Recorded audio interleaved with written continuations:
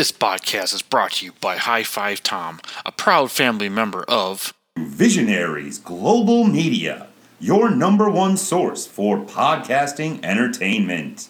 Visionaries Global Media, envisioning excellence on a global scale. and honored to be part of The following is brought to you in association with and from a proud partner of the Shining Wizards Network. Entertainment here. Well, what up, High Fivers? Your boy High5Tom with a very, very special edition. This is not really a showcase. This isn't really chopping it up. Definitely not Ring of Honor Revelries, kind of stand your own podcast. But yeah, we're just gonna. I brought in a couple of well, not only two of my favorite podcasters, but literally two of my favorite human beings in the whole wide world. We're going to talk about a little bit of mental health here, but first, Brendan, as heard on previous watch-alongs on Ring of Honor Reverie. Brendan, how are you this evening? I'm doing good. Nice and full. Burping up some sushi. So, Nice. Yeah. I do love It's sushi. good. Excited for a day off tomorrow, so good day. Nice. Yeah. And Yeah. also, we brought in our good friend, Big Dick Brett from the Brainbuster Boys. Brett, how are you this evening, my friend? I am full of Taco Bell and burping up some Taco Bell. It's great. But no, I'm good and happy to be here and excited for this conversation. Yeah. I'm not sure if anyone besides Tim calls you Big Dick Brett, but I just kind of stole it from him. So shout out to TK So. I can't be upset about that nickname, so I will gladly take it. Yeah, that's not bad. So, yeah, a couple weeks ago, my good friend Brendan here, I said, "Hey, Tom, let's do a podcast about mental health," and I'm like, "Well, why the fuck not?" I mean, this is all something, all three of us, unfortunately, I shouldn't say unfortunately, but do struggle with, live with, or however you want to put it. But, Brendan, you just want to kind of start the conversation off here real quick? Yeah, I guess like I've always kind of I got to tell like an abridged version of my story once. I guess I'll go into it more at some point, but I went to slash sent away to a boarding school in high school.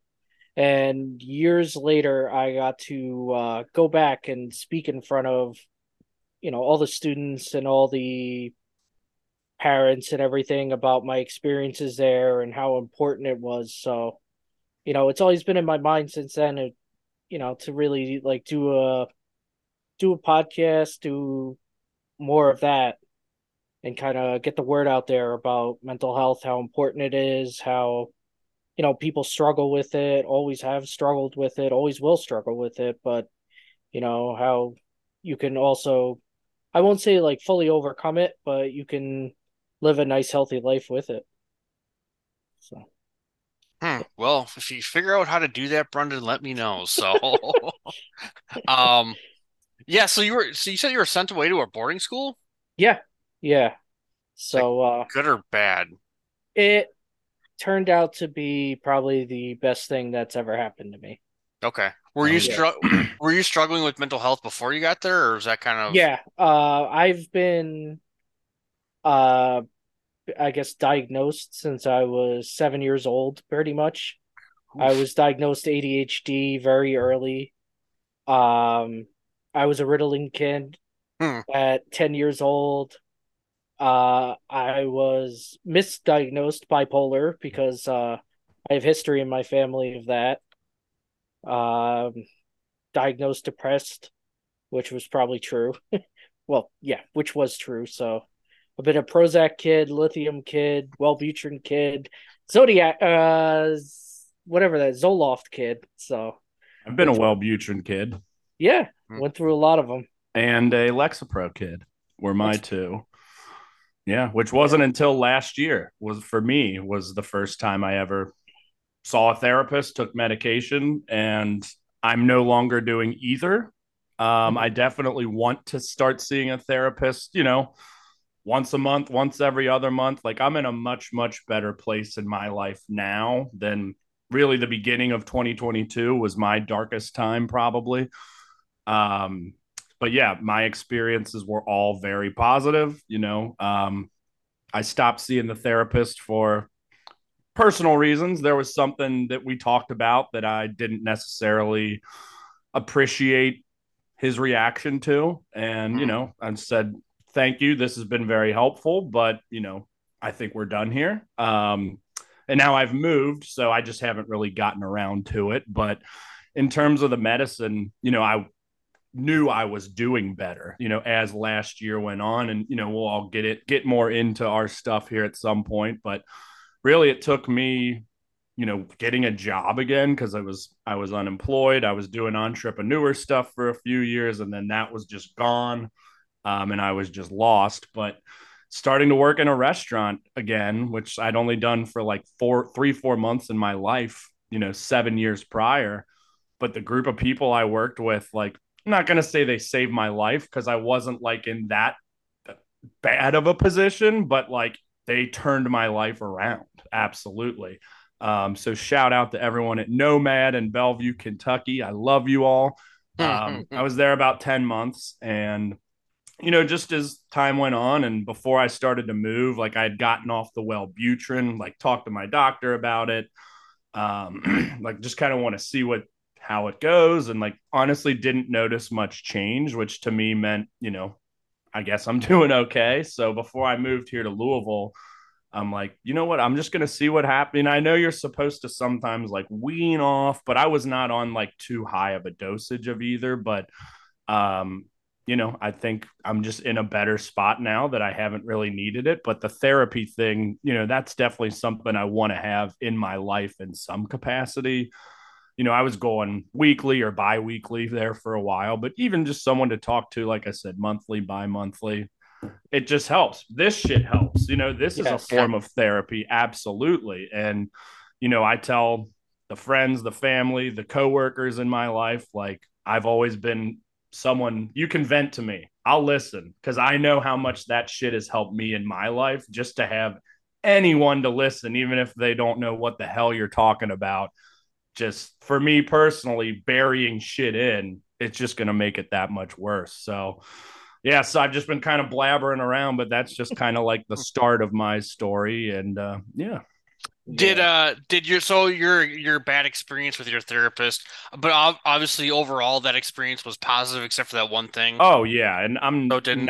I'm not going to get into what that Right. was, No, yeah, but that's yeah, obviously that's fine. but no, it was all great and it wasn't even anything like major by any means. It was more of just like a disagreement, I guess, on something, or a misunderstanding Yeah. rather. Yeah. And he's like a 70-year-old man, and it was more of a generational misunderstanding that I'm like, you know what, we're good. Yeah. I'm good. And Yeah. I was already at getting it a better place for me personally as well. So it kind of worked out that way. Yeah, I'm just glad it didn't scar you. I've never done therapy. Well, I shouldn't say that. I mean, my parents got divorced. They make you go to therapy. It's just like I'm like this guy's a fucking jerk off. I have very I don't know if you guys have noticed I have very anti-authoritarian tendencies as in general. So any kind of adult thing and one thing, and I should probably get the fuck over it. It was over 30 plus years ago. I actually mentioned this in my podcast about the movie Heathers, but we had a guidance counselor and we had this kid kill himself. And all of a sudden, this guidance counselor never gave a shit about me, but all of a sudden, they lost one of their kids and made him look bad. So all of a sudden, I was in his fucking, his office like once a week. He's like, "Oh, your parents are getting divorced. How do you feel about it?" I'm like, "I'm fucking great about it. I knew this was gonna happen 5 years ago before they did. So leave me the fuck alone."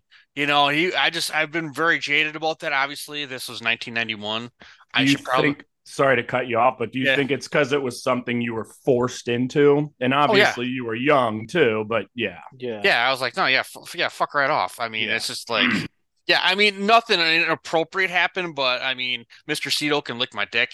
I have been saying that for sure. It was just the way I was treated. It was just like, and all of a sudden now you care.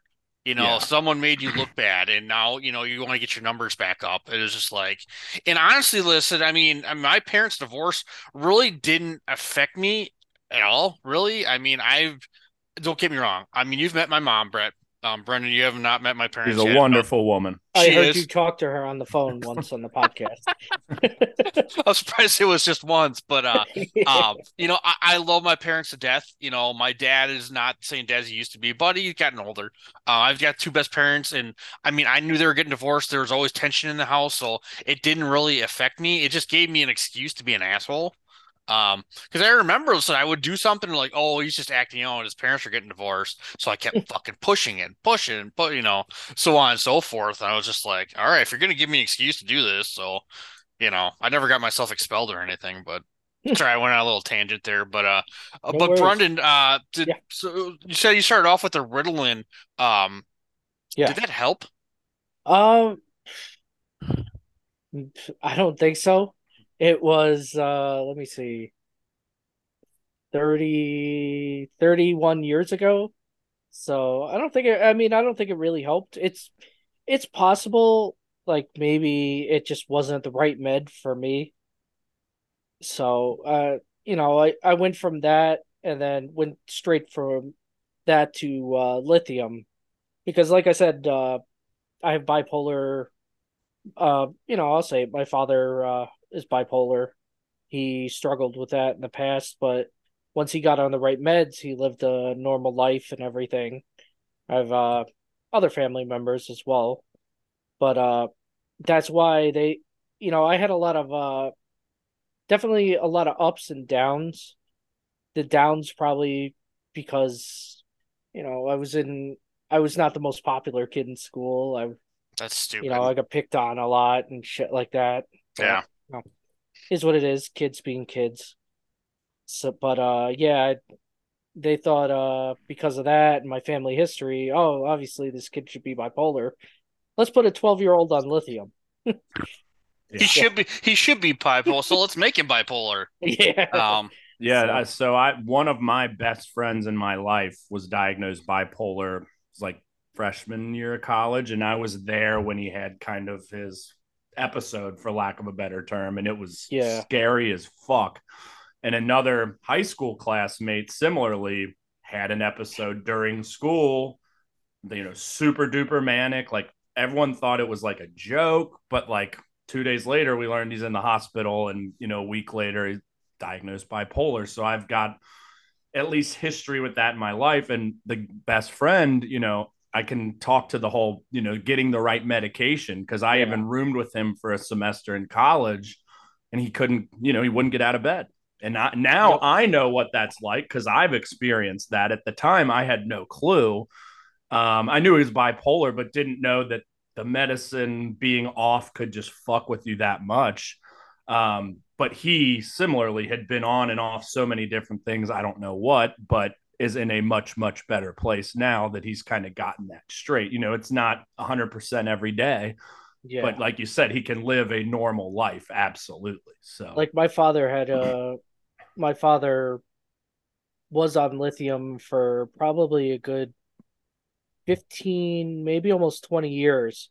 But yeah, the issue, as good as it works, and it worked great, but unfortunately, you can only take it for so long before it starts affecting your liver. sure. So that eventually happened because you got to they test your blood every month just to make sure you're safe.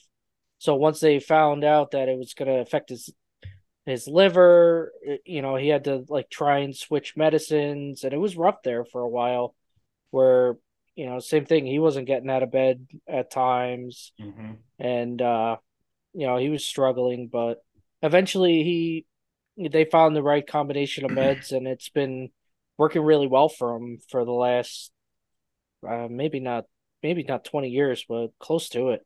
Awesome. Yeah, he still says he knows there's some days where he might feel a little manic or he might feel a little depressed, and he just knows like, okay, I'm gonna take it easy today. I'm not gonna go out anywhere. I'm gonna just stay home and watch over myself. So And knowing yourself, I think, is yes, more than half the battle, yeah, and like yeah, knowing when to give yourself grace or, just like not to be too hard on yourself. Cause I think human nature, we're hard on ourselves. That's just kind of how it works. So yep, yep, that's one thing that I learned. And admittedly, Tom, psychedelics for the first time kind of helped me learn a lot about myself. And I don't Nice. want to get too deep into that here yet, but I didn't never did a psychedelic until I was 31, maybe. I was always kind of scared of them. I was a kid, like I didn't do drugs. I smoked pot once in high school, hated it, didn't do it again until senior year of college. Now I smoke every day because it helps me fucking sleep and calm down and whatever. And, it's obviously pretty legal medically, recreationally, a lot of places, as it should be. And I've, of course, dabbled in other drugs since, but I just never knew the power of psychedelics truly. And it's got to be done, in the right space with the right people, I don't know what else to say, but you just got to be in the right environment, the right Right. headspace, and you Yeah. can really, really learn a lot. And I know, mushrooms are being used for depression every day. And like the science is just continuing to like prove that this is an effective medicine, for lack of a better term. It's not for everyone, but Yeah. I've seen videos and read things about people who've gone on retreats that, wanted, every day wanted to kill themselves. And now all of a sudden they're living happy lives. So, but for me personally, that was one thing that really did help me learn about myself and frankly, just kind of the world around us too. And, everything, it's a little simpler than we all think it is out there, and, just be fucking kind to one another at the end of the Yes. day. Don't be a dick. Yeah. Don't be a dick. That's just yeah. That's a whole nother story in itself. But Say your um, please and thank you. yeah, Yes. I it's not. write probably 60 to 100 emails a day at my job, and 85 of them start with please. So, Yeah. you It's know, it's it's the magic word. it is. The most proud I've ever been of my son Hmm. was we were at a magician with a whole bunch of other kids, and the magician asked all the kids, "What's the magic word?" And my son yelled, "Please." And how because how old is he? he's 10 now, this was I believe his fifth birthday. Oh, okay, nice. Yeah, so and funny enough, my mother said myself and my brother did the exact same thing like 35 years before that. And it was like her favorite story. So for that to come again, I was like, all right, I made it as a father. There you go. That's living the dream. Yep. Um, so with like Ritalin and lithium, listen, I'm a tad older than you are, Brennan, a little bit older than you are, Brett. So Ritalin was relatively new when I was a kid. Yes. Like they weren't diagnosing people. I was just like the generation just before that. So it seems like Ritalin was like the first one. They put everybody on it. Do those things like the more you take them, do they lose their effectiveness? Um, I think so, because obviously I know I was definitely put up on the medication. Like I would take it for a little bit, and then they would gradually increase it, and but like I said, like well, I don't think lithium or Ritalin might have helped, but I don't think lithium would have no matter what dosage they put me on would have helped me at that point. Can So you what so obviously I've heard of lithium, but I yeah, honestly don't really know like what does it actually do to you or supposed to it's do to you? it's supposed to control both your manic and depressive episodes for being bipolar. So Gotcha. I guess you would call it like evening you out. Okay. Yeah. So you don't go too far down, you go too far up. But it's a pretty, intense It's a drug, very yeah, or very medication. intense Yeah. drug and medication. Like I have a friend that's actually still on it, and she's on a super super high dose, but hopefully it definitely helps her out as well. So thank God for that. Yeah. Yeah. Interesting. Okay. Yeah. Um, uh yeah, so I forgot what I was gonna say. But I mean, Brett, listen, I know we kind of alluded to it. I mean, we'll into it. We can get into it now, I guess. But listen, we had talked to. Listen, I don't know if people know. I've never been quote unquote diagnosed because I'm too stubborn to ever like admit anything. If there's a seventh sin, mine is definitely pride. Um, so a lot of the things we're talking about here, I've never told anybody or very, very few people. I've battled depression probably um for the better part about 32, 33 years now. And I think it may run in my family. My dad's a lot like that. He definitely has some kind of tendencies. But he kind of self-medicates, but I don't, and stuff like that. And I think like in our family, we tend to like throw ourselves into our work. I definitely get into workaholic mode. I just blame it on wanting to build a savings, for my wife and everything. But um, I think a lot of it was I was a very active kid and I was kicked in the head a lot, like playing soccer. I mean, I probably had 6 or 7 concussions before I was 12 or 13. I think that really kind of fucked Damn. up the chemistry in my head. Um, and it gets a little scary. I don't think I've ever told anyone this, but I literally, this is no joke. I've probably thought about killing myself probably at least 3 times a week, every week since I've been 13 years old. God damn. Um, and I've definitely, I don't know. I've got my what I call my raccoon scars here on my arm. That was really more of a call of attention. But like you're talking about, a lot of times I tend to like take the world's problems onto my own, and then I forget to take care of myself, and then I just Mhm. fucking crash. I'm just too busy taking care of everybody else. And I had an episode in my mid 20s where that happened. And yeah, I just sliced open my arm a bunch on here. So I said, and I just there's a couple people that I've told what really happened. It wasn't really a suicide attempt. I did hit one vein a little bit, though, spurting a little bit. Wasn't too bad. Um, if that was a cry for help or whatnot, but it's just something I've dealt with for sure. And I don't know what else to do at this point. I've had a couple episodes in the past couple years, um, where there's just days I'm like, fuck it. I just want to get off social media. I just want to, say fuck the podcast, fuck the wrestling. I don't give a shit about anything. Mhm. Obviously I haven't done that because we're doing a podcast as we speak. Um, so that's just kind of where I dealt with it. And said, kind of like the whole like, oh, the clown's the one, that's really, is always happy all the time, but on the inside he's the one. So that's my story. For sure. For Well, myself. firstly, thank you for Yeah. sharing. Yes. Absolutely.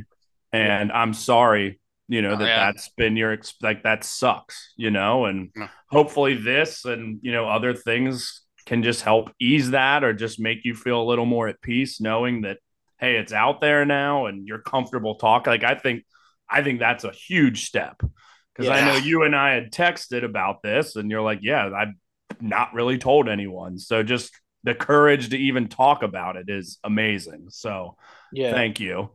Yeah. Um, is it just curious? Is this something your wife is aware of at all, or I guess she's Yes. going to be now? Yeah. I But did sit her down, yeah, and did kind of, tell her and everything. And I feel bad. I mean, honestly, I've got nothing to be fucking sad about. Both my parents are here. I've got a awesome set of friends. My wife is way better than I deserve. So there's really nothing. I've got a decent job. We're doing pretty well.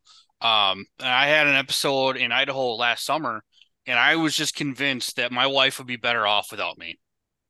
And that was, so I mean, and that was a big thing. And I just clammed up, and I just didn't want to do it. And we were on vacation.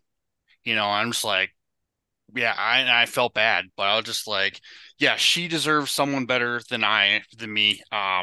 Is anyone even gonna notice if I'm gone, even if I do this, that whole kit and boodle? I mean, that's what I think about. I'm like, oh, well, would there be like a tribute show? Would even anyone mention or anything?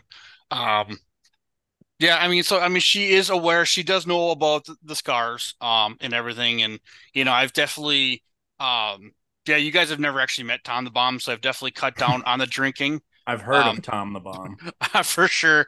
I was always pretty good, like drinking wise. Like I said, I knew when not to drink. Like if you're in that bad mood, I was not that person. But I did a lot of stupid shit on alcohol. it wasn't really to forget because I don't know. It's just I was a binge drinker. I put on some legendary just one stories where like I go in for just one, and next thing you know, I'm driving 80 miles an hour down the freeway, pissing out the window while I'm driving. Um, Actually, I've never done that. I'm making that part up. But I was trying to, I would but have believed you. That'd be pretty badass if you did. yeah. No, not the drinking and driving part, but Yeah. It's definitely that downward spiral. Like I said, you don't take care of yourself because you're depressed, but you're depressed because you don't take care of yourself. It's just that, and that's the cycle I often try to break. But to no avail at this point. So Well, yeah, yeah. I think I've told you this before, but you are literally one of my favorite people in my life since I met you, and I love Mm. you. And every time I'm with you, it's incredible. Even though we got in our little spat about the pizza, I was but just that's tired. just me. I can get a fucking attitude sometimes, and that's one of my biggest issues that I'm trying to work on, but still fucking flares up, and more so when I'm drinking, as I was that night. So, I but was for just at that point. I was just tired. I was like, yeah. somebody please do something. I'm done. Someone make a decision. I'm done. But no, you are the fucking man, and you would have one Yeah. hell of a tribute show. But Yeah. let's not talk about that right now. Yeah, that Yeah. tribute shows that's about 40 years in the Yeah, future. yeah. If you want Well, to, live to 80 or something like that. I always say I'll be good till about 75 and then my heart will probably explode. yeah. It's And admit it, just one other thing. I'd never met your wife, obviously, yeah. until we came up to Milwaukee, and just seeing you two interact with each other was just beautiful as well. Like, I can Yeah. tell, Hmm. despite your feelings, like from an outsider, like you guys have an awesome relationship. And let it be known that Tom let Bo and I sleep in his and Faith's air conditioned bedroom on beds while he and her slept on the floor with no central air in the middle of August in Milwaukee. So that's the kind of guy Tom is. So, See, that's like Hmm. 100% believable. You could tell me that, and yeah. just knowing Hmm. Tom, that's 100% believable. And Well, Bo I and I mean, didn't Yeah. realize it at first that there was no air in there. And we're like, Tom, take your bedroom. And he's hmm. like, no, I insist. So, yeah, another incredible trip as well. Yes. Yeah, that was a good time. So, um, and part of it was, Brett, I'm not going to mention said person, but we've got a good friend of ours that we both know who had recently had a family member kill themselves. And that was one thing. And I haven't actually told this person this. I need to. I meant to on a trip we took. But that was a big reason. Like, okay. And he's like, hey, see, Tom, I love you. La da da da. Just, if you ever need anything and not knowing the situation. So that was that person. I don't know if they know or not, but it's definitely talked me off the ledge without even knowing it, if that makes sense. So. Absolutely. Um, but yeah, I mean, let's say it's just and not to brag, but my biggest thing is like, I don't know, how do I put this without sounding like an asshole, but I'm not living up to my full potential, if that makes sense. Um, Why do you say that? I just like I think I have the talent and the abilities to do so much more with my abilities, if that makes sense. Look what you're Uh, doing podcasting, man. Like, well, yeah, you may not be reaching the largest audience, but it's still well, fucking impressive, and you're I, consistent, and it's all great, and you're featuring all kinds of different people.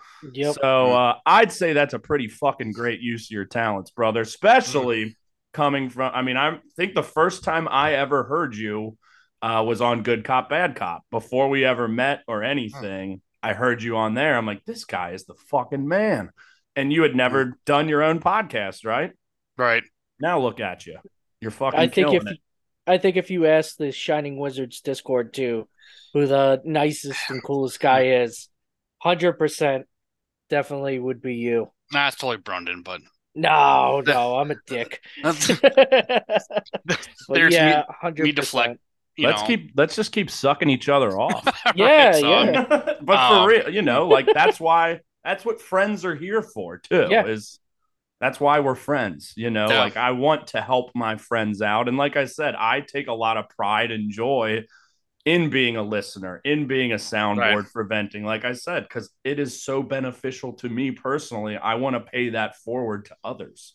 And yeah, I think people, again, human nature is to keep it in and to not speak up. So, anyone out there, even if I don't know you, if you Yeah. need someone to talk to, I'm a busy boy these days, but I'll do my best to make time for you because that shit helps.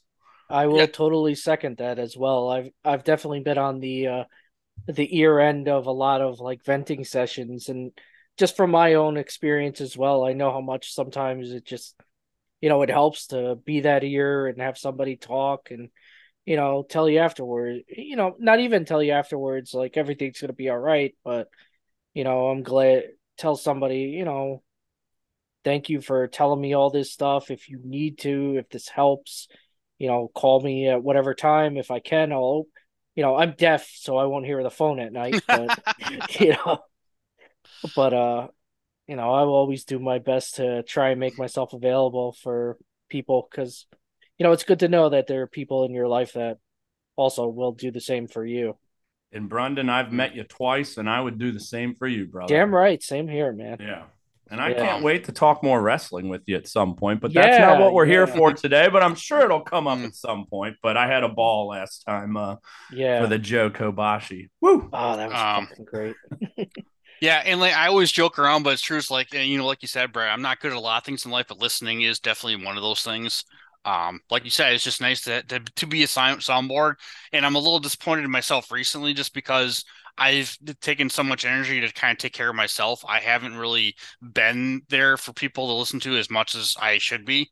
I But won't hey, get like we into said, sorry to Those cut, but you got to take care of, as we said, you got to take care of yourself You got to first. take care of the yourself so you can take care of others. That's for Absolutely. sure. And those people will understand, like, well, you yeah, know, well, yeah, eh, why that needs to happen and everything. And I eh, can, mm, just from knowing you, the what 2.5 years I've known you, and what you said earlier, and just like you want to make sure everyone else is okay before you, and I that is you to a T. But I'm glad, and I think it sounds like you're starting to try and take better care of yourself as you should. And like Brendan was saying, we'll all be here.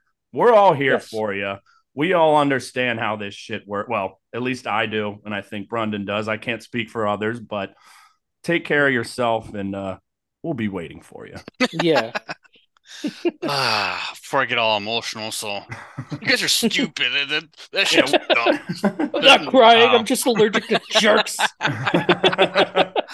um, but so real quick, so kind of a background on how this podcast started. Brendan reached out and said he wanted to talk about it, and it's gonna be me and Brendan. I'm like, well, and obviously Brett, have you been my sensei a little bit in this mental health journey a little bit? We had talked about you and I doing like a vision quest one of these days. Mm-hmm. And I think it's something like, I mean, I love getting spacey. I love my conspiracies. I maybe really don't necessarily believe they're true. Some are not, whatever. But I love getting spacey on any kind of like spirituality shit like that. And I definitely feel like there's something like blocking like that potential I was talking about earlier. Like you talked about unlocking about knowing yourself. For sure. And And real quick, I'll say, like, before I did psychedelics, I'd always heard that, like, it cracks open a new part of your brain, for lack of a better term. And I absolutely experienced that. yeah, Like I said, just looked at the world a different way, looked at myself a different way, appreciated nature so much fucking more than I ever did after taking psychedelics. So it's pretty wild. But like I said, yeah, it's not for everyone. It's not something you can just do willy-nilly. right. It's not a party drug. Yeah, microdosing mushrooms can be for sure, but like if you want to learn something about yourself, and that's the times I've done it, which isn't much, I feel like I've always come back with some sort of lesson or just like a different perspective on something about myself or someone or something. So it is not something to do lightly. And yeah, a vision quest sounds quite nice. I think I Yeah, got a couple of potential tour guides, for lack of a better yeah. term, but get out in the Um, fucking woods and learn.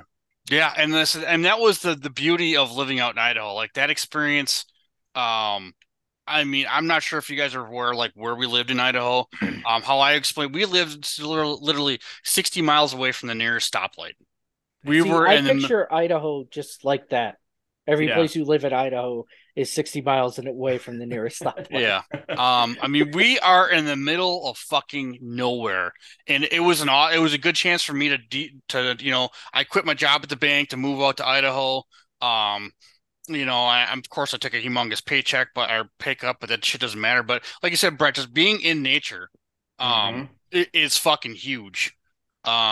I remember one experience. I told this on the podcast with my friend Jimmy Ferrari used to do the Blast Furnace podcast, which was a huge influence on my podcasting career. But I was listening to one of his podcasts, and I was out in it was December in Stanley, Idaho, and like the town like shuts down or used to shut down for the winter. There's literally 63 people. Um, Wow. and it's actually the first national dark sky reserve in the United States. So like you can't have like, protruding street lights and stuff like that. And I was on my Monday night walk, and the town is like in a weird vortex, like where it gets fogged in, but you go a mile out and it's clear as day. Mm. So I'm out on a walk, and there's just fog, and like I look back, it's so foggy I don't even see the five street lights in town. I literally thought the power was out. Then I look up, and there's this fucking an asteroid storm just going off like nothing I'd seen in my fucking life. It's like 15, 20 below. I don't give a fuck. I'm sitting there listening to a podcast, just watching this shit. It was just one of those moments in my life where I was like, this fucking rules. Yeah. But with, like I said, with the lack of energy, one thing, Brett, I've referenced this because, obviously, Brainbuster Boys and Good Cop, Bad Cop, when you guys were releasing like Saturday and Sunday, were part of my Sunday night walk night, which was the thing I used to do to really center myself. Yeah. And now that I don't have the energy for it and I haven't been doing it nearly as much as I should be, I definitely can tell it's fucking with my brain because that was a night where I would just recharge. I just take a walk for 2 hours. I mean, yeah, it's in the city, but I get a little bit of nature on, but you're just out walking. And that's one thing my dad always taught me was walking. That's really probably saved my life more times than I can count. Walk walking is fucking great. Yeah, Yeah. I've never been a runner really. But I could go out and walk for hours, and listen to podcasts, listen to music, whatever it may be.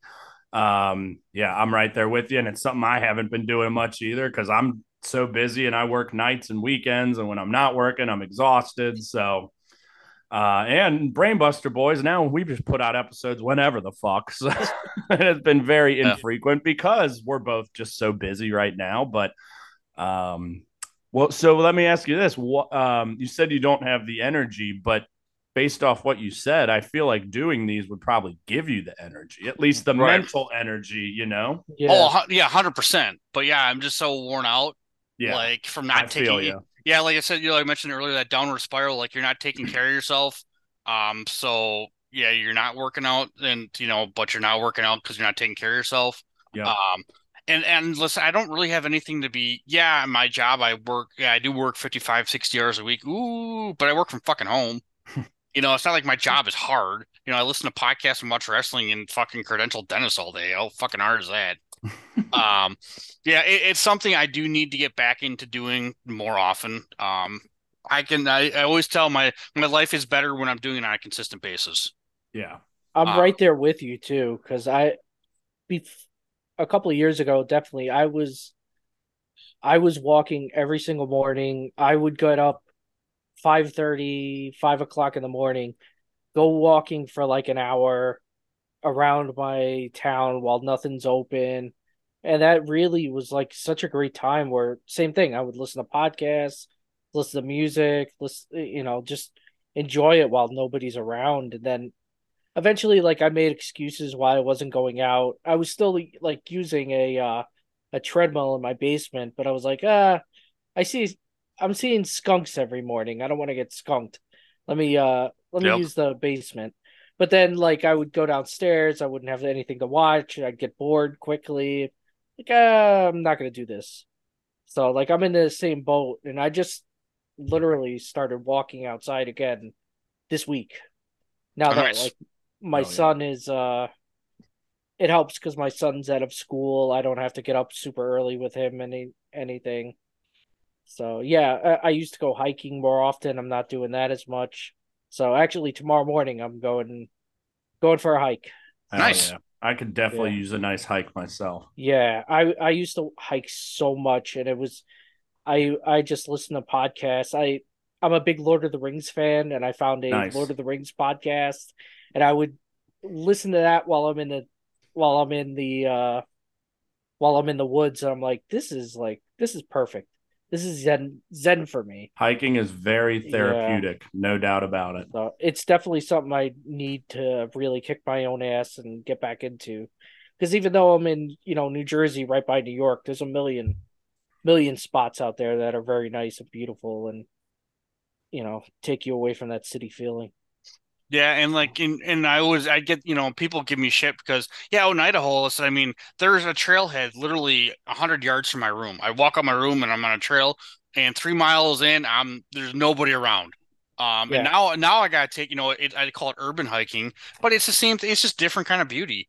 I Yeah. see cool shit in the neighborhood, like cool houses. Met some of the neighbors, like, oh wow, that's a cool looking house or that's a cool yard, and I do have a little bit of, forestage and everything, and so. I do need to get back in there just to kind of recenter myself is really what, I'm Yeah. definitely out of whack, if that makes sense. It completely makes sense because I've definitely kind of felt that lately too, where I've definitely I've gained a bunch of weight and everything, and I've really got to try and kick my own ass to get that changed. I feel like getting out there is a good first start. Absolutely. And self motivation, especially when dealing with depression and anxiety, is Yep. almost an impossibility sometimes. Like I Yeah. said earlier, my darkest times was probably January through March of 2022. And I bet January and February, most days, I wouldn't even get out of bed until 2, 3 o'clock for the first time in the day. Yeah. And just kind of lay in the dark, blackout curtains, just wallowing in self pity and not knowing what the hell I'm going to do next, and being $25,000 in debt. And, I had a great career, and gave it up to work with one of my best friends, and, no regrets at all. Like, we had some incredible times. It was a lot of, we did like video production, photography. Like, we made some incredible work, but he had a lot of debt personally and business that I didn't know about when I walked in, that we just could never really overcome. So, for 3 years, I would go sometimes 2, 3 months at a time without getting a single dime. And I'm Oof. working way harder than I ever have in my entire life. And it took me a long time just to walk away from that, because I was so loyal to him. I know he's got his own, a lot of personal issues and family issues that he's dealt with his entire life. And he was always my number one. Like, if I knew I needed to go someone, it was him. So like, we'd always kind of been that for each other.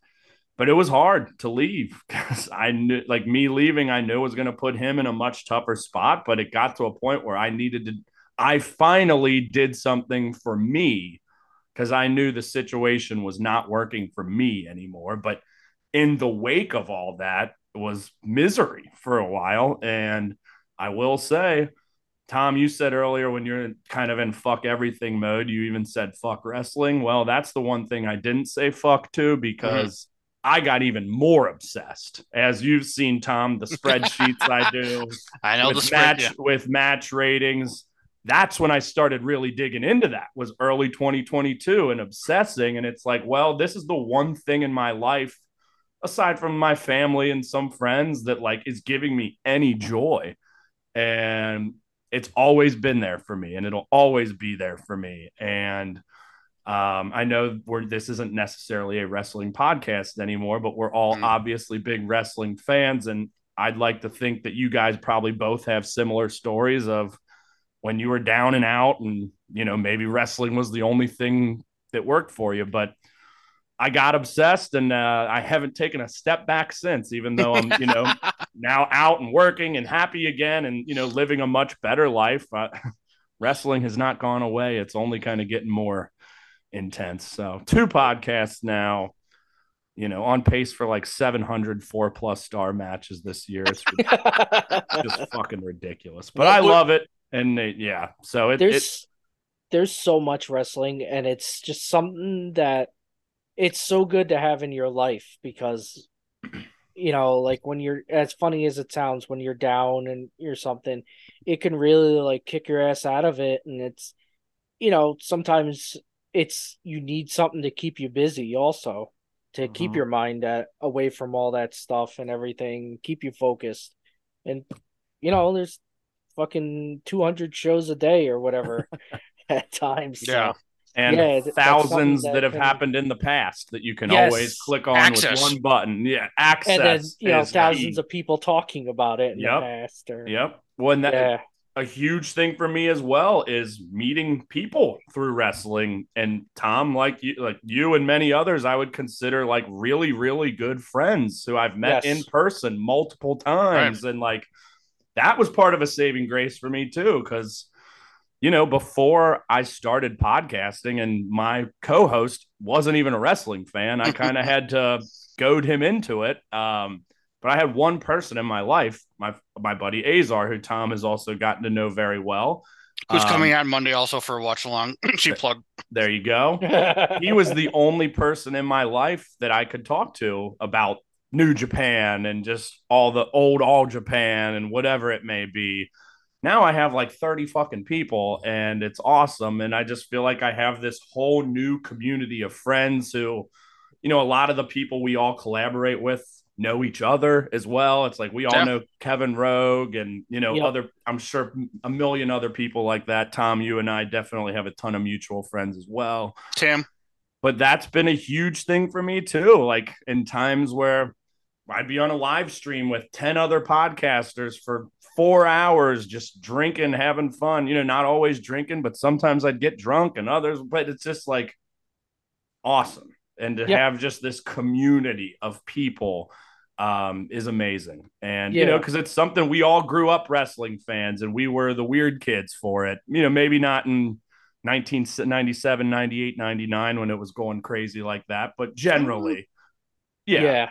Yeah, my school, like 100%. everyone was into it. Like in fourth, That's cool. it was fourth grade, like in '98. Like I would say more God. kids were into it than not, but it was a very short time span.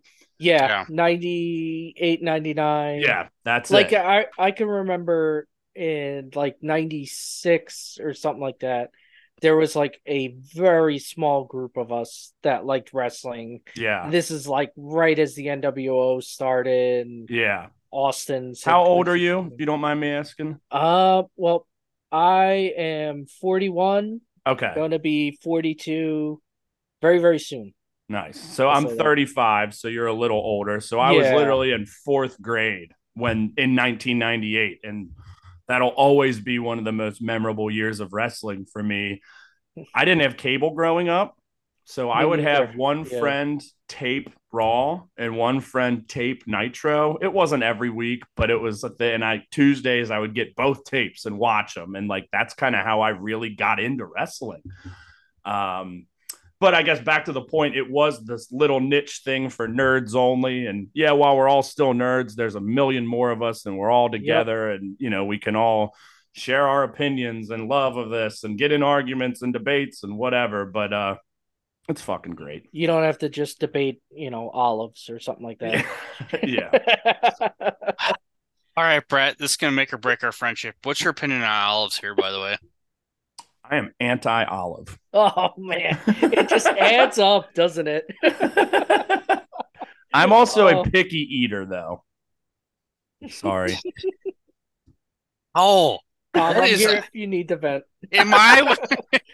Do I hang out with like the 5 people in the world that hate olives? I told you, like, everybody Excuse me. else in my family, except for my son, who's also a very picky eater, all love olives. Do you hate them too? I hate them. I Fuck despise them. But Him and Will both. Yeah, Will. He had a podcast of people last week who hated all hate olives. Every single one of them. Well, You do again this week. But just 2. Damn it! I bet Bo likes olives. He'll eat anything. Well, I need to have. He's the anti-picky eater. I'm unfortunately a picky eater, but hey, I like what I like. So sorry. Yeah. I am. Yeah. Well, obviously, I am not a picky eater. Unless it's great. I won't eat grapefruits or beets.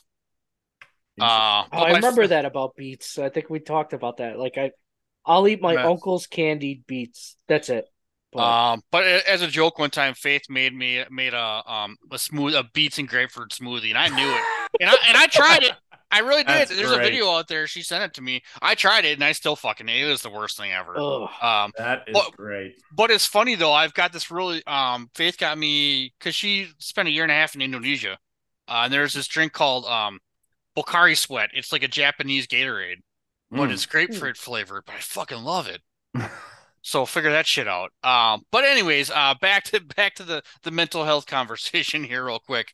yeah. So Brent, obviously you said wrestling got you through a lot of dark times. How about you for you, Brendan? Um, I definitely had a lot of dark times throughout middle school and high school. Um, being diagnosed ADHD and I guess they said I was learning disabled also. That's So I got moved into I guess like a special like type of school for people. It was like a mix of people who had ADHD, but also people who got kicked out for being like thugs or, future criminals and stuff like that. And unfortunately, that was like the next like 5 years of my life. And, I didn't really fit in. I didn't fit in with those people except for maybe couple of them. So that was a pretty dark time in my life. I eventually started skipping school a lot. I got left back my junior year because I skipped so much school just because I didn't want to go and face those people. So um eventually I was not like leaving my room really. I was not sleeping at night. I was sleeping during the day and I was sent to a hospital for 6 days. Damn. So that I would say that was the kind of start of really turning around because as I met a lot of people or a couple of people in there that really like we all knew we were fucked up and had issues, but we all kind of like bonded with it. So it wasn't like, it wasn't like the uh stereotypical everybody's in a straitjacket. It was just, people that needed a timeout from life for a yeah. while and went to an outpatient program for a while and same thing. And soon there afterwards, my mom realized that the current school I was at wasn't helping when I skipped all but like 4 days in a month.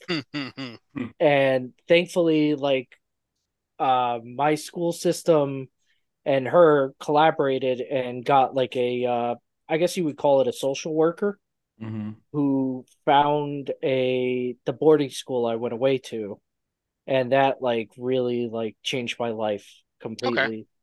Yeah, I'll shout her out. I'm pretty sure she's had long passed on, but her name was Marilyn Aarons, and she knew somebody around me that actually, or in a surrounding town that went to that same school, and she was like, "I think this will help you more than the where you're currently going." And Okay. it was out in Connecticut. So it wasn't like too far away. Because originally, like at first, just the school system was telling my mom, like, oh, we got programs we could send them to.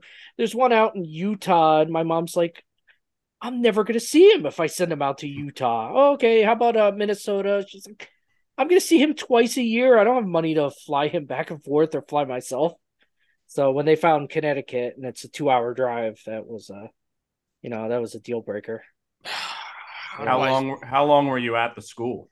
I was at the school actually January, I want to remember, January 5th to 1999 was my first day there. And I graduated the next year, August of, what was that? 2000. It's been so long I had to think. So I was there for about a year and a half. I met some of like the coolest people, staff and students I've ever known. I'm still in touch with a whole bunch of them. 20 something years later, but it was kind of the same thing where we all knew we were suffering. We all knew we had issues, and we all, not all, everybody, but we all had good groups of friends that really would help us out. So it really like was like an instant change for me. Like it maybe like a month or two, like I felt like a different person completely. Nice. So Yeah, yeah, because when you originally said boarding school, I was like, geez, Brennan, just steal a car and got sent out. So um no, so it was like a therapeutic boarding school. So wow. it was you live there, you live with staff, but you know, you go to a psychiatrist, you go to therapy twice a week. Um God damn. it was strict. You know, you had to be at every meal, you had to check in with staff. You know, when you first started there, you couldn't even get away from the staff, but then eventually you had to check with them every 15 minutes, every 30 minutes, every hour, you know, Damn. as you know, as you go, you get more privileges and everything. How So, many other like kids, students were like, was it all kind of one group? Was it different like classes or yeah, just kind of how did it work yeah, out? it was, I believe there were 96 or so students, pretty much that was the average while Was I it was there. male and female? Thankfully, yes, that was Yeah. another deal breaker for my mom. She's like, I'm not sending him to an all boys school. He has to. Hey, I'm the product of an all boys high school, but yeah. Yeah. Yeah, but there you could see women. I would have been at Yeah, there a. was an all girls high school right across the street. There you So go. yeah, Yeah, I would have been sent away to live yeah, with a bunch of boys. yeah, yeah, That might totally. have been a bit much, but yeah, they had dorms where anywhere from 10 to 12 kids. They had what they called honor dorms where you didn't live with staff, and that was like 4 to 5 kids at a time. So and then you said did you ask to go back and give a speech or did they come to you? Like Uh, as an alumni as, you know. so there's actually we have a Facebook page of like it's called the Grove School. It's in Madison, Connecticut, and we had like a Facebook page of former students. So and then some of the staff are actually on there as well. So one of the administrators said, "Hey, you know, we're gonna do so. We used to, you know, give speeches ourselves, but this year, I think this was 2015. They said, oh, we'd like to have some kids come back and well, not kids anymore, but former students come back and talk."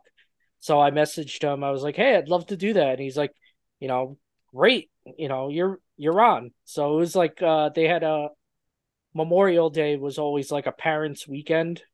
So they would invite all the parents up Memorial Day weekend and Memorial Day just because they knew it was easy for people to get up there. Because there were people literally from all over. It was mainly like Massachusetts and my area based, but there were people from Washington, D.C., from the Midwest, from California. There's one guy from Cairo, Egypt there. Jesus. Damn. Yeah, so you know, that was really the easiest day to get up and go there. So yeah, he Yeah, booked me and I showed up. yeah, that's credit. That school actually sounds very forward thinking. I'm actually rather impressed. Yeah, yeah. So Um, I got to go out there with my mom, or not my mom, my wife. Jeez, my wife. What a mistake that was. And there was another friend of mine that I had from my that I graduated with that spoke as well, and then a Nice. few other people from like years before and years after. There's let's say like 6 of us.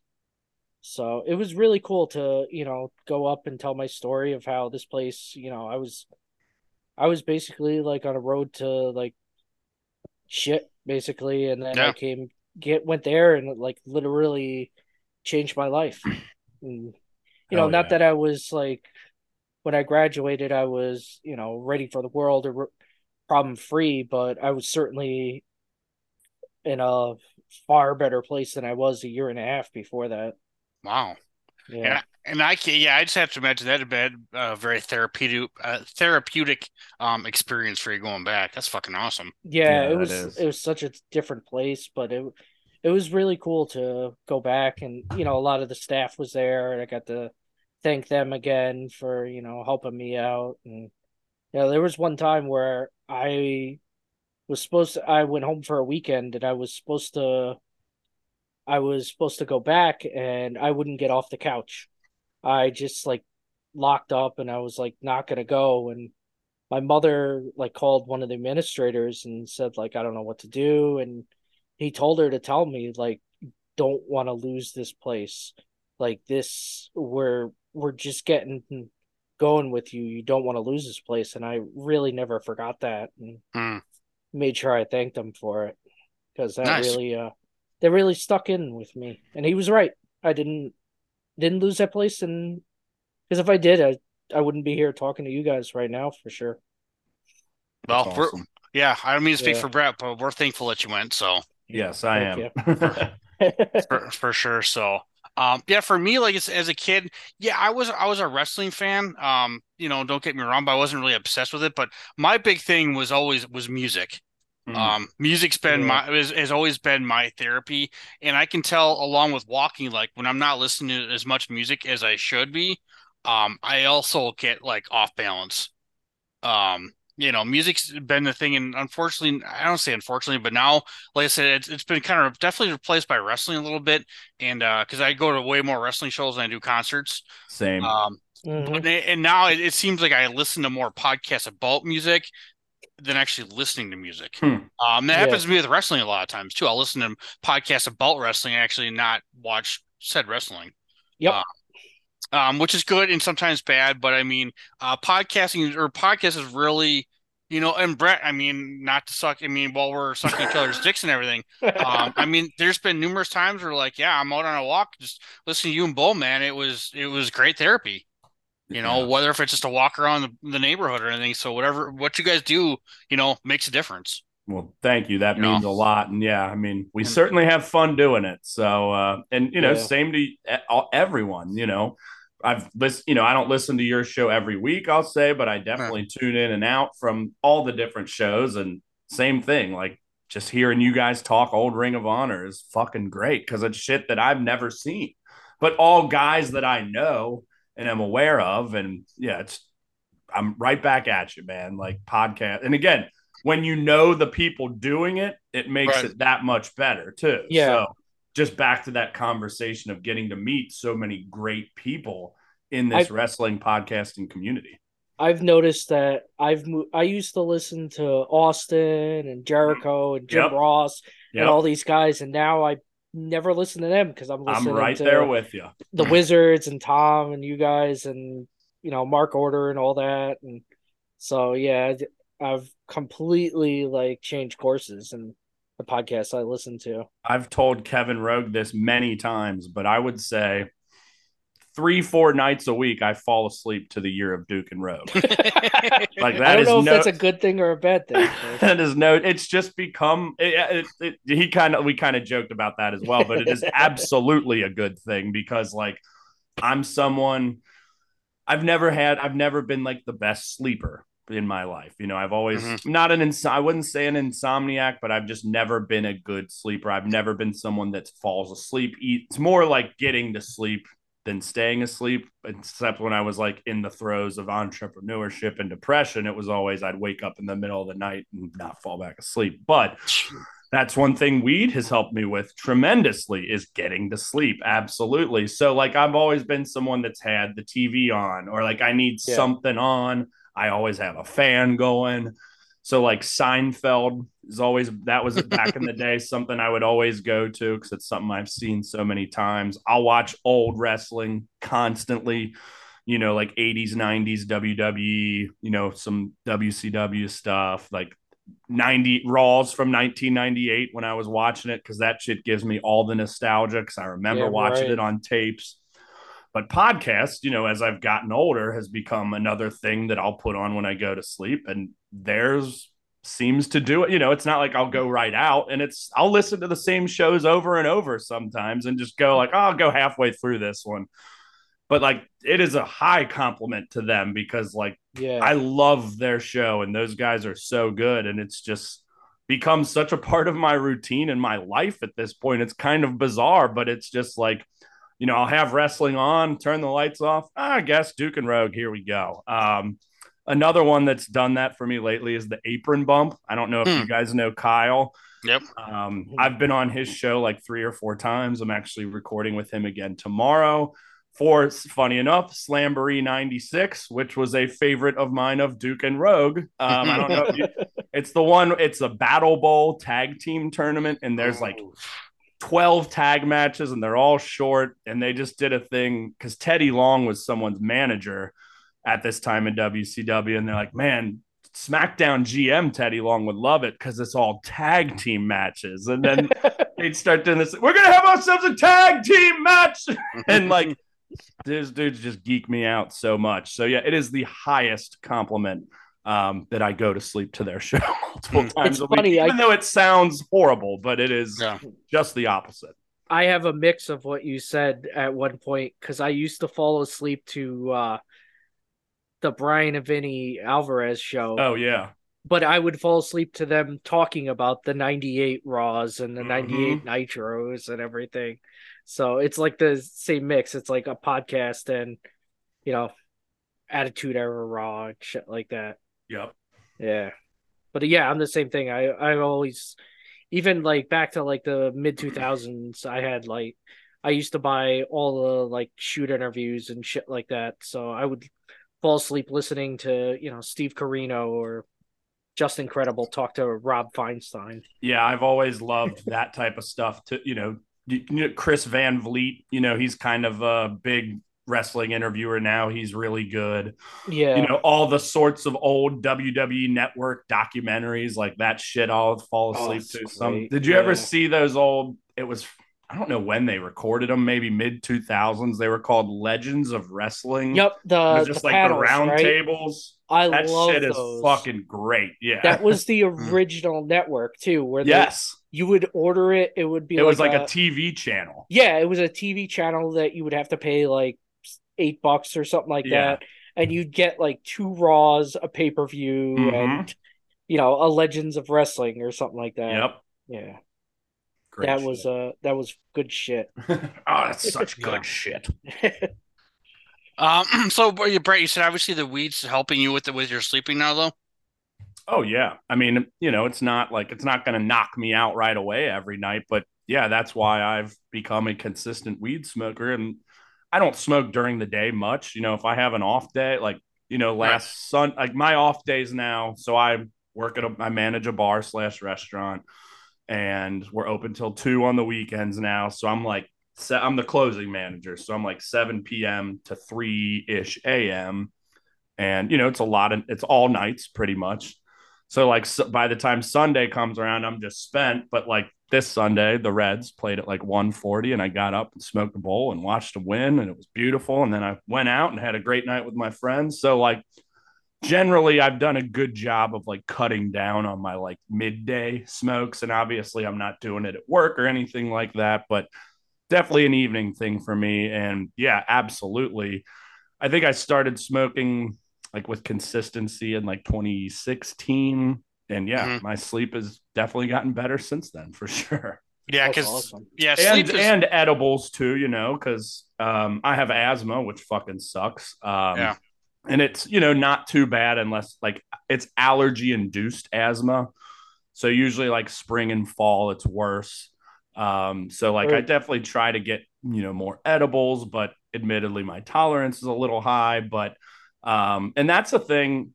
I'm actually going to go on a different tangent here.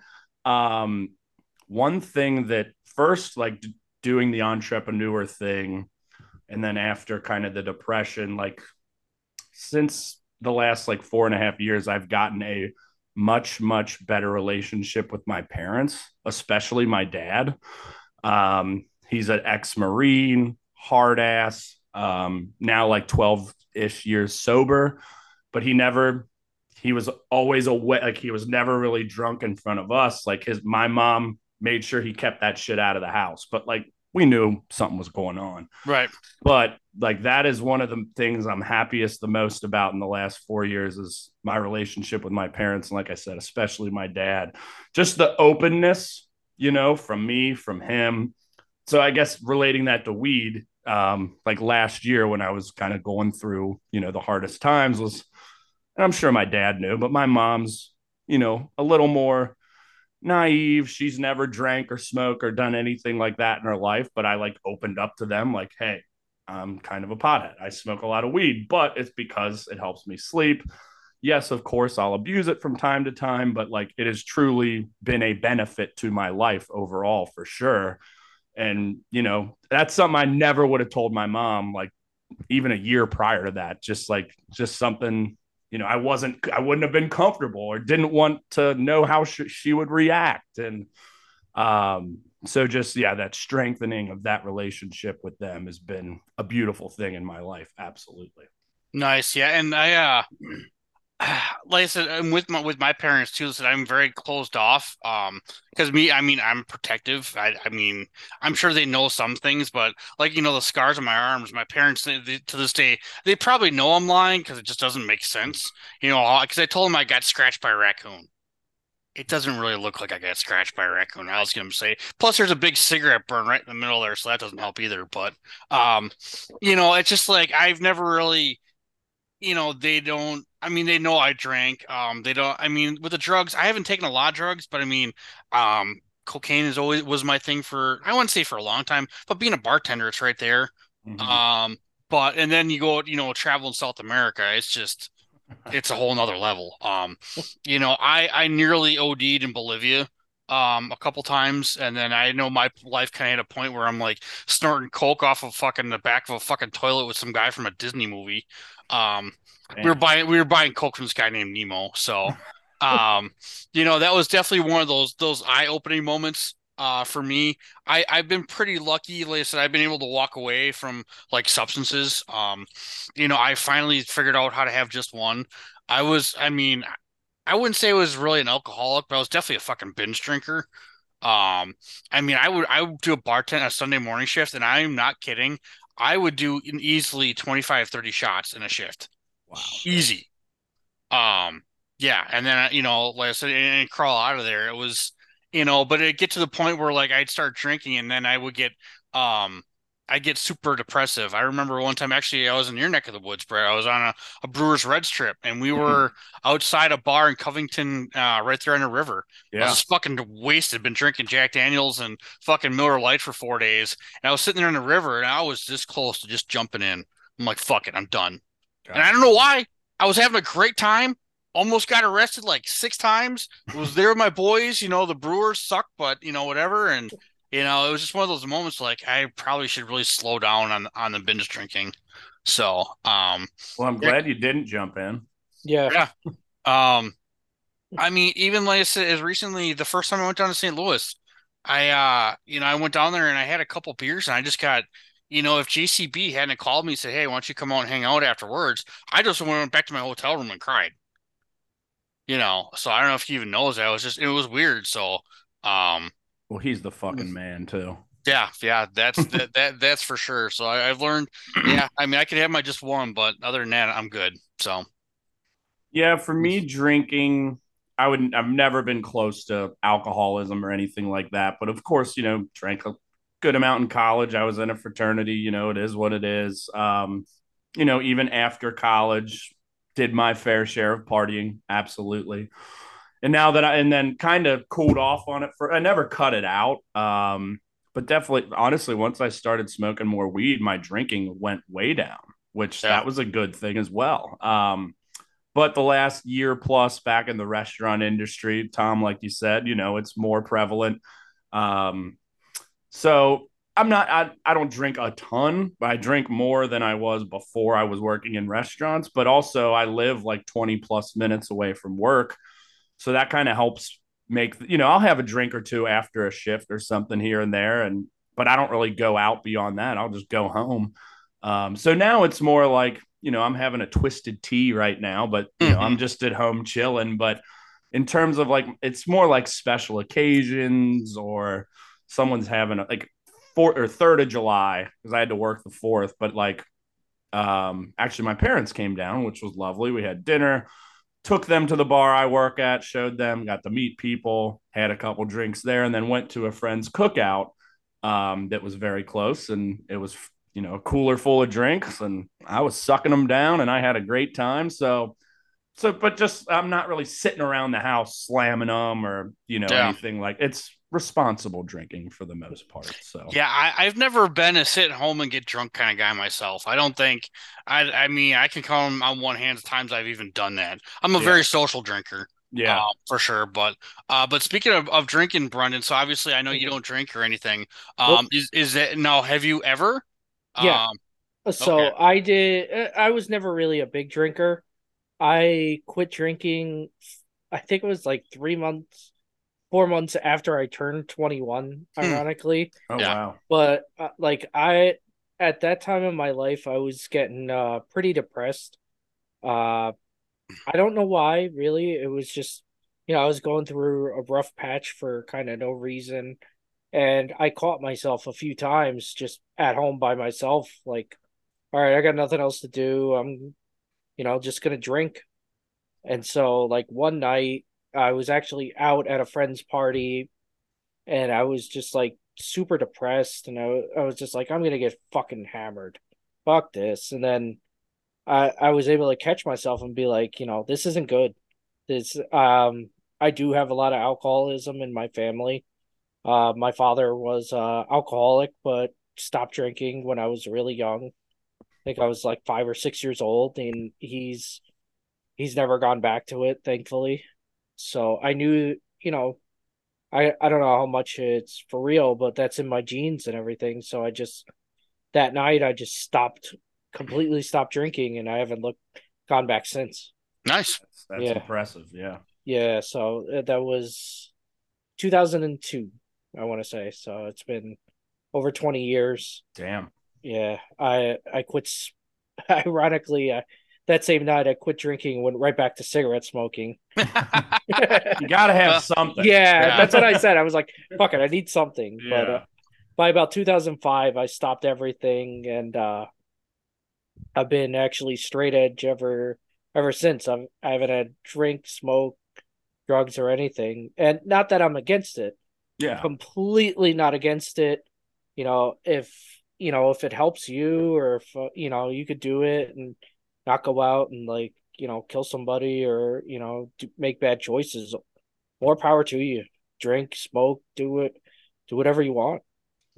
I'm a kind of weird straight edge guy for that thing where I'm definitely not against it at all, but it's Well, yeah. just, it's not for me. Yeah. For sure. Yeah, yeah, yeah. Yeah, and I'm lucky. Like I've never had, I don't have a problem with it. I mean, Brett, you saw it. I mean, I didn't drink much when you guys were up here, but Yeah. man, I was like, I'm being, I was having fun through you guys having fun. So I was like, okay, I'll be the sober guy, make sure we all get home, make sure Mm-hmm. nothing happens. If we gotta fuck somebody up, I'll be the first one there, even though I can't fight my way. I have a wet paper bag. I've been pretty lucky that way. So I mean, I can be around it. It's not a big deal. Um, Yeah, you I know, feel like I you'd maybe have one, like you said, one at a bar, or yeah. maybe one later on. But I Yeah. don't think Bo drank at all at that fourth wall show either. I think he and Eh. Diesel combined for like 12 margarita. And they're not cheap there, and they're not good either. It was That so that funny. that's gut rot By central. that So point of the trip, because that was like the third night, and yeah.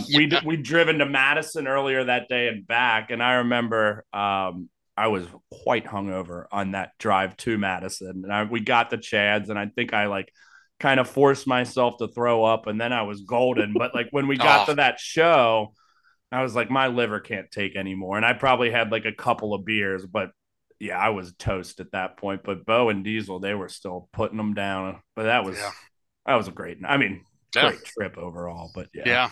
And I can puke and rally. That was always kind of my thing too. Like people are like, oh, you threw up. I'm like, yeah, I just made more room, asshole. What the fuck, I've notoriously I was puking 12 minutes into my 21st birthday.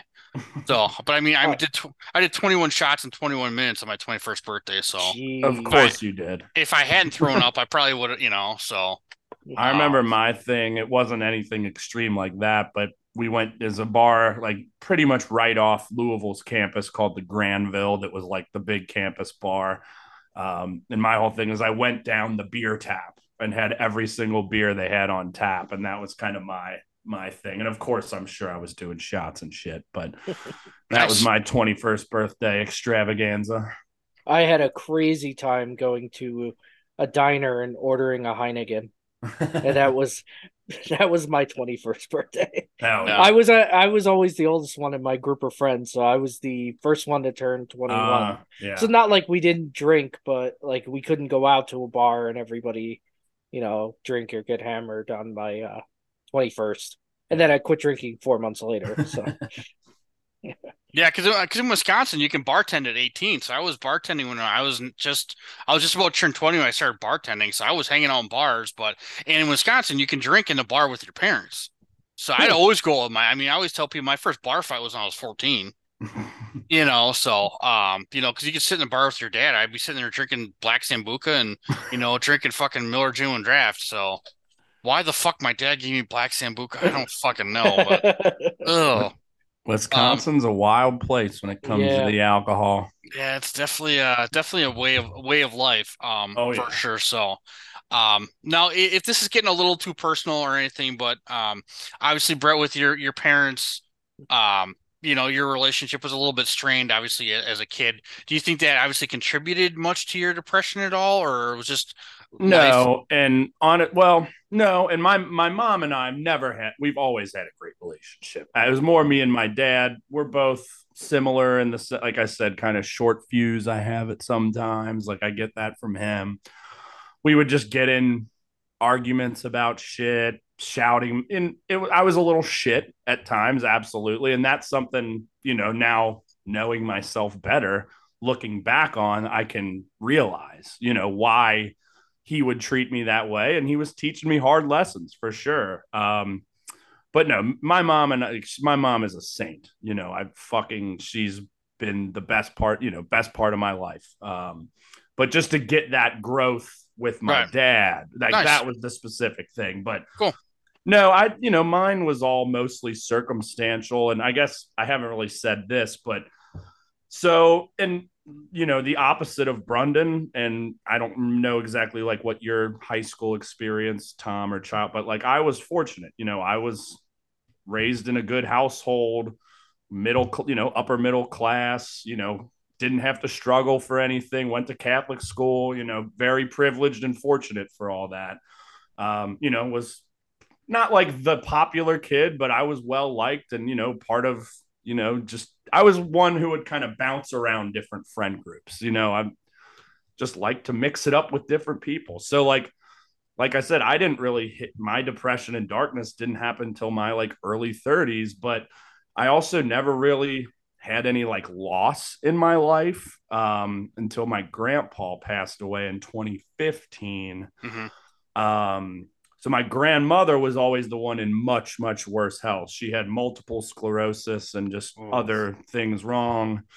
They were living in an assisted living facility, but he was still in good health at like in his mid 80s and he could push her wheelchair around and like he took care of her absolutely. And he fell one time. And for an old person, you fall. That can be, I think he got pneumonia and was dead a month later. yeesh. So like that was tough. And then my grandma kind of slowly, probably in the next year, like she was done. So she passed away. And then, those are grandparents. It happens, it's expected. But those were the first two like real loss, death I'd have to deal with. But the one that hurt the most and affected me the most, absolutely, was 2 years after that. My uncle took his own life. Okay. And admittedly, I'm someone who always kind of thought that suicide was a coward's way out and just never, that's just, I'd never experienced it before. So that completely changed my tone. And, I'm not going to get into his situation by any Right. means here. But, when it happens to you or, a very, very close family member, and like he was a sports writer in Cincinnati for 36 years, well respected, covered everything in town. Mostly did like University of Cincinnati stuff, but had covered the Reds, Bengals. So like when I was working in sports, I got to like be in locker rooms with him some. Like he would cover the Reds when I worked there, like on occasion, and same with the Bengals. Like he wasn't their beat writer, but like he'd be there sometimes. And to like see him in that light, it kind of made us closer. And like I'm working with a lot of his friends. And he and I were always close because we always shared that love of sports. And so when that happened, obviously that changed a lot, changed how I viewed suicide. I completely understand why he did it. It fucking sucks and it still hurts, but like I get it. So I can't ever and will never ever, say again that suicide is cowardly or whatever, because it's not. Everyone's fucking circumstances are different, and I'm not going to judge that. And so, probably that was the day before Thanksgiving 2018. The first time I took acid was 12/15/18. So about 3 weeks later, and about 5 days after that, I quit my job and started working with my friends. So like that was the thing that really catalyzed a lot of change in my life and really started kind of the depression. But like I jumped into this new venture with one of my best friends, and it was new and exciting. And now I know it was all part of really just trying to put that shit behind me and focus my energy and brain elsewhere. And I think that was what made it so hard when I gave that up, like I said, after 3 years. But I just had to. I couldn't live like that anymore. And then when that was gone, I had nothing. And just that was my focus. That was my distraction from my uncle passing, life's problems, everything. Even though that job certainly brought a boatload of stress that I had never dealt with or knew how to deal with, because now you're working for yourself. You don't have a paycheck. You got to grind. And like I said, if your partner's in debt, you ain't making shit some months. So, it was a lot. And when that was all taken away, I'm just like, now what? And, I had a great career before that. But again, I just felt lost and alone. And so yeah, things have gotten a hell of a lot better since then. But that's a key part of just my personal journey and change in my life. Massive, massive, massive changes happening very, very quickly. So, I don't think I ever really took time or stock to like think about all the shit that was happening so quickly, because I was just like, all right, I got to move forward, got to do this. So, that's kind of when it all really started for me. Yeah. And Brenda, did you have as a kid or at all in life really any experience with like suicides or anything like, anything like that? Um, Not particularly. I do know people, unfortunately, from my high school that later on tried to and also did end their lives, and not people I was super duper close to, but people I knew, and it sucked. Um, I've I've never done it myself or never attempted myself, but there've been a couple of times over the years where I was close, and I could think of one time specifically where I was sitting in a bathroom floor and I had pills by me, and I'm like, am I really gonna try this? Am I gonna do this? And thankfully I didn't. And Yeah. yeah, because life got much better after that. But you know, it, I don't know. I don't have anybody like I said. I don't have anybody that succeeded super close to me. But yeah, definitely know quite a bit of people from my past that unfortunately did and couldn't deal with the pressures of life, unfortunately. And it sucks. Mm-hmm. Yeah, I said this to somebody else. It's like, death is harder on the living than it is the person who's dead. So, Yeah, No doubt. that's yeah. and it sounds hypocritical coming from me, but yeah, it is selfish. But like you said, Brett, you never know what people are going through. I And mean, Yeah. admittedly, like once, so my mom it was her brother, and their other sibling lives out of town, so she was the family member dealing with all of this. And once I personally read the note, like I got to hold the note and read it. And like, that's when I understood. Yeah. Yeah. So like that at least gave me not closure by any means, but it made me understand more because I don't think I would have. And again, he'd been going through a lot in the previous years before that. And then my Yeah. mom, like I said, she was the main one kind of trying to take care of him. And so I was more privy to it. And again, just to read that note and see that note, like it made it hurt a hell of a lot more, but it did make me understand at least a little bit. Yeah. So, and how I always explain, at least how it works in my head, is basically you're like on the 40th floor of an apartment, and your apartment's on fire, and the fire is basically your life, and it's just either your life is going to consume you, or you're going to jump out the window and end it. That's how it Mm-hmm. always kind of was the fight Yeah. in my head. Yeah.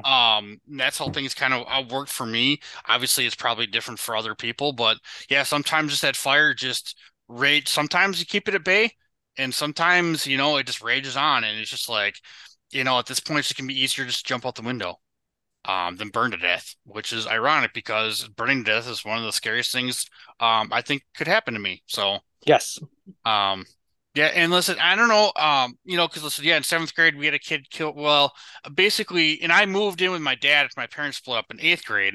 But my two classes above me had lost four kids, two of them to suicide. So we had three suicides in one class in 1 year in our Damn. small little high school. Wow. And it's funny as a kid, the movie Heathers, which is technically about teen suicide, it's more ripping on the reaction to teen suicide, was one of my favorite fucking movies. Um, which is it's a great movie. Did a great review of it, the whole kit and caboodle. So I don't know if that, and like I said, I don't know why just all of a sudden, like I said, when I turned it, like when puberty struck, like depression hit. I don't know. Like I said, it could be the concussions. I wasn't really affected by my parents' divorce. Like I said, I knew it was going to happen. But I remember asking my dad on a walk one time. I said, "If you and mom split up, who am I going to live with?" And this is like five. He's like, Me and your mom aren't splitting up." I'm like, "All right." I'm gonna mark this down, so and stuff like that. So, I don't know. It just was one day, and yeah, but I'm still here. Damn right. Hell yeah. And then sometimes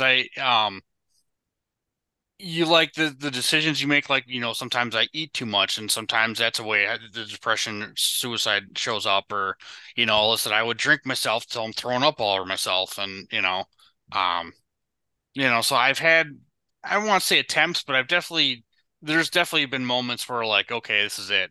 Like I would think I'm like, this is what I'm gonna. I would like. There's a couple times I've had a plan. Like this is what I'm gonna do. This is how I'm gonna do it. That's it. And then yeah. So Well, I, for one, am glad you did not. yeah, Me yeah. as So well. And Yeah. many, so many other people. Damn right. um so I just and hopefully listen when Brendan brought up doing this, hopefully our conversation helps. If this conversation helps one other person out Yeah. there, it's all worth it. So, I mean, No obviously the doubt. therapy, it's obviously seeing you guys, and I do appreciate you guys listening, letting me tell the story and getting it out of me. Um, sitting on something like that for literally 80% of your life is, not easy. No, yeah. And like I said earlier, thank you. And thank Yeah. you, Brendan, as well. I mean, Yeah, thank you obviously, as well. you and I barely know each other. We've done one podcast before, and now we've shared our life Yeah. stories and our struggles. So this is fucking awesome. And Yeah. yeah, I love both you guys, and just thank you. Yeah, I love you guys too. So, like I Yeah. said in the beginning, you guys are not only two of my favorite podcasters, but literally two of my favorite human beings, Mhm. on the planet. So, Right back at yeah. you. Definitely. So, Right back at you. well, kids, before we pull the train in the station and quit recording, then we'll probably talk wrestling for a good half an hour in post production, like we did pre-production. Is there anything else you guys would like to share with the high fivers and anyone else that listens to this? Um, I would like to share, I hope anybody that's going through a rough patch or rough time that, listening to this shows that, it, see how I could put this, like there definitely are people in your life that that love you and can will be there for you if you need it. Would miss you tremendously if you weren't there the next day.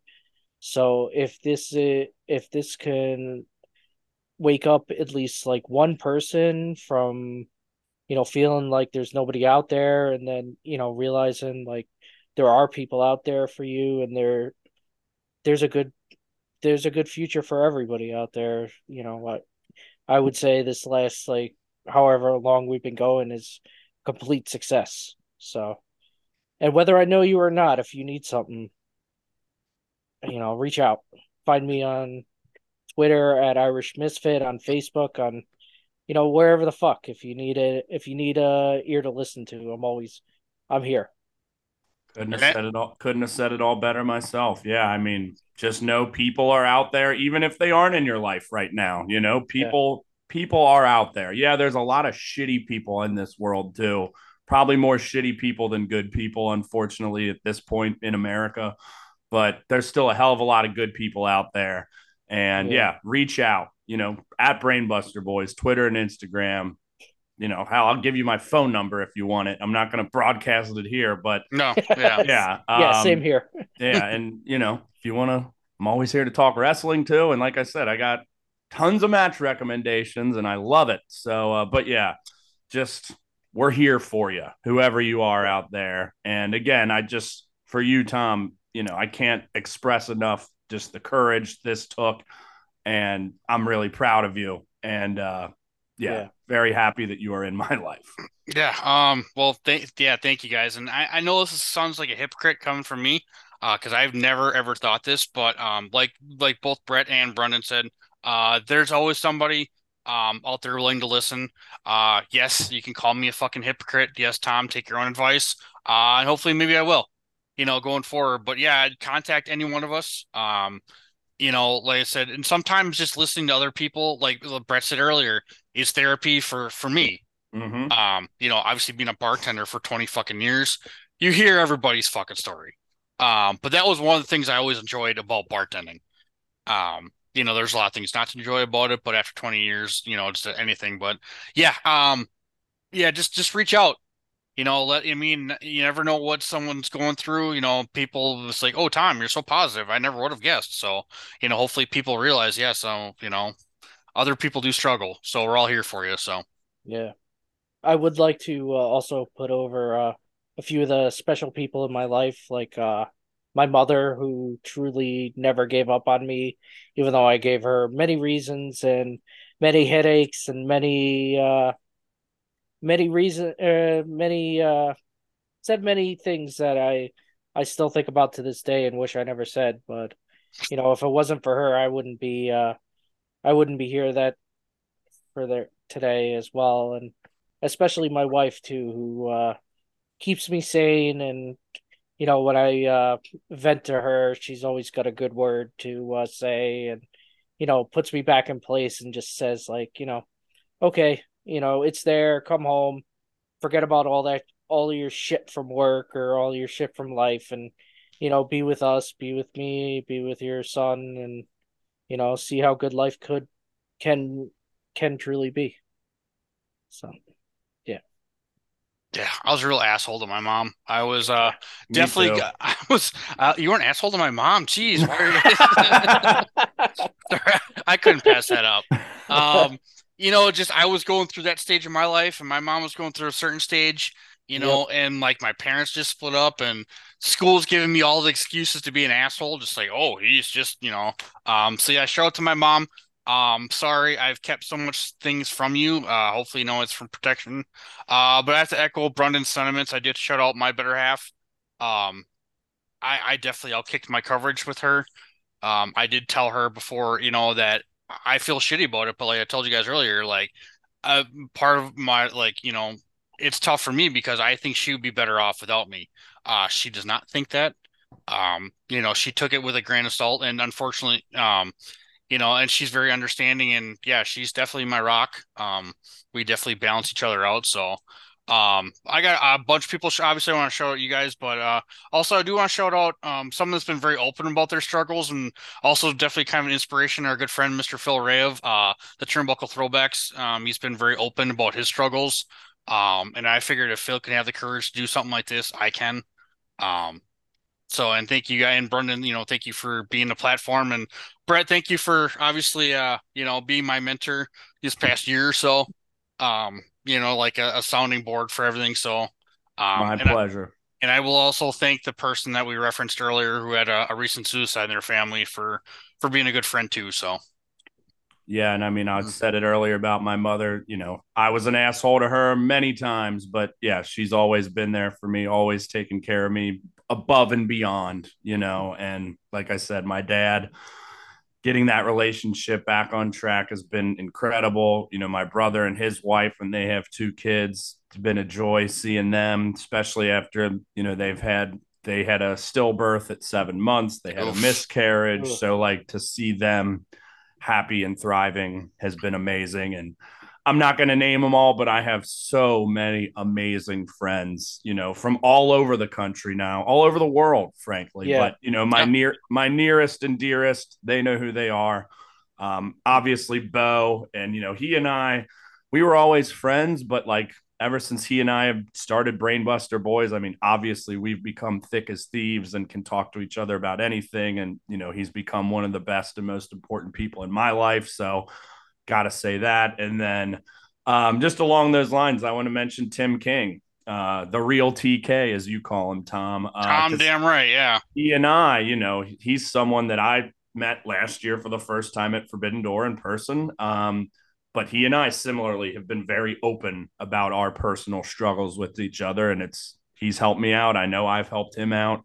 I don't talk to him quite as much these days just because we're both busier, but yeah, and just in this wrestling podcast community, he's been key for me as well, and many others as well. But I just wanted to mention him. So. Well, Yeah. and it's funny you do mention, because that was really kind of maybe where actually probably the reason I started to reach out to you in the first place, because I remember we were sitting out for Forbidden Door. We were sitting outside at a bar.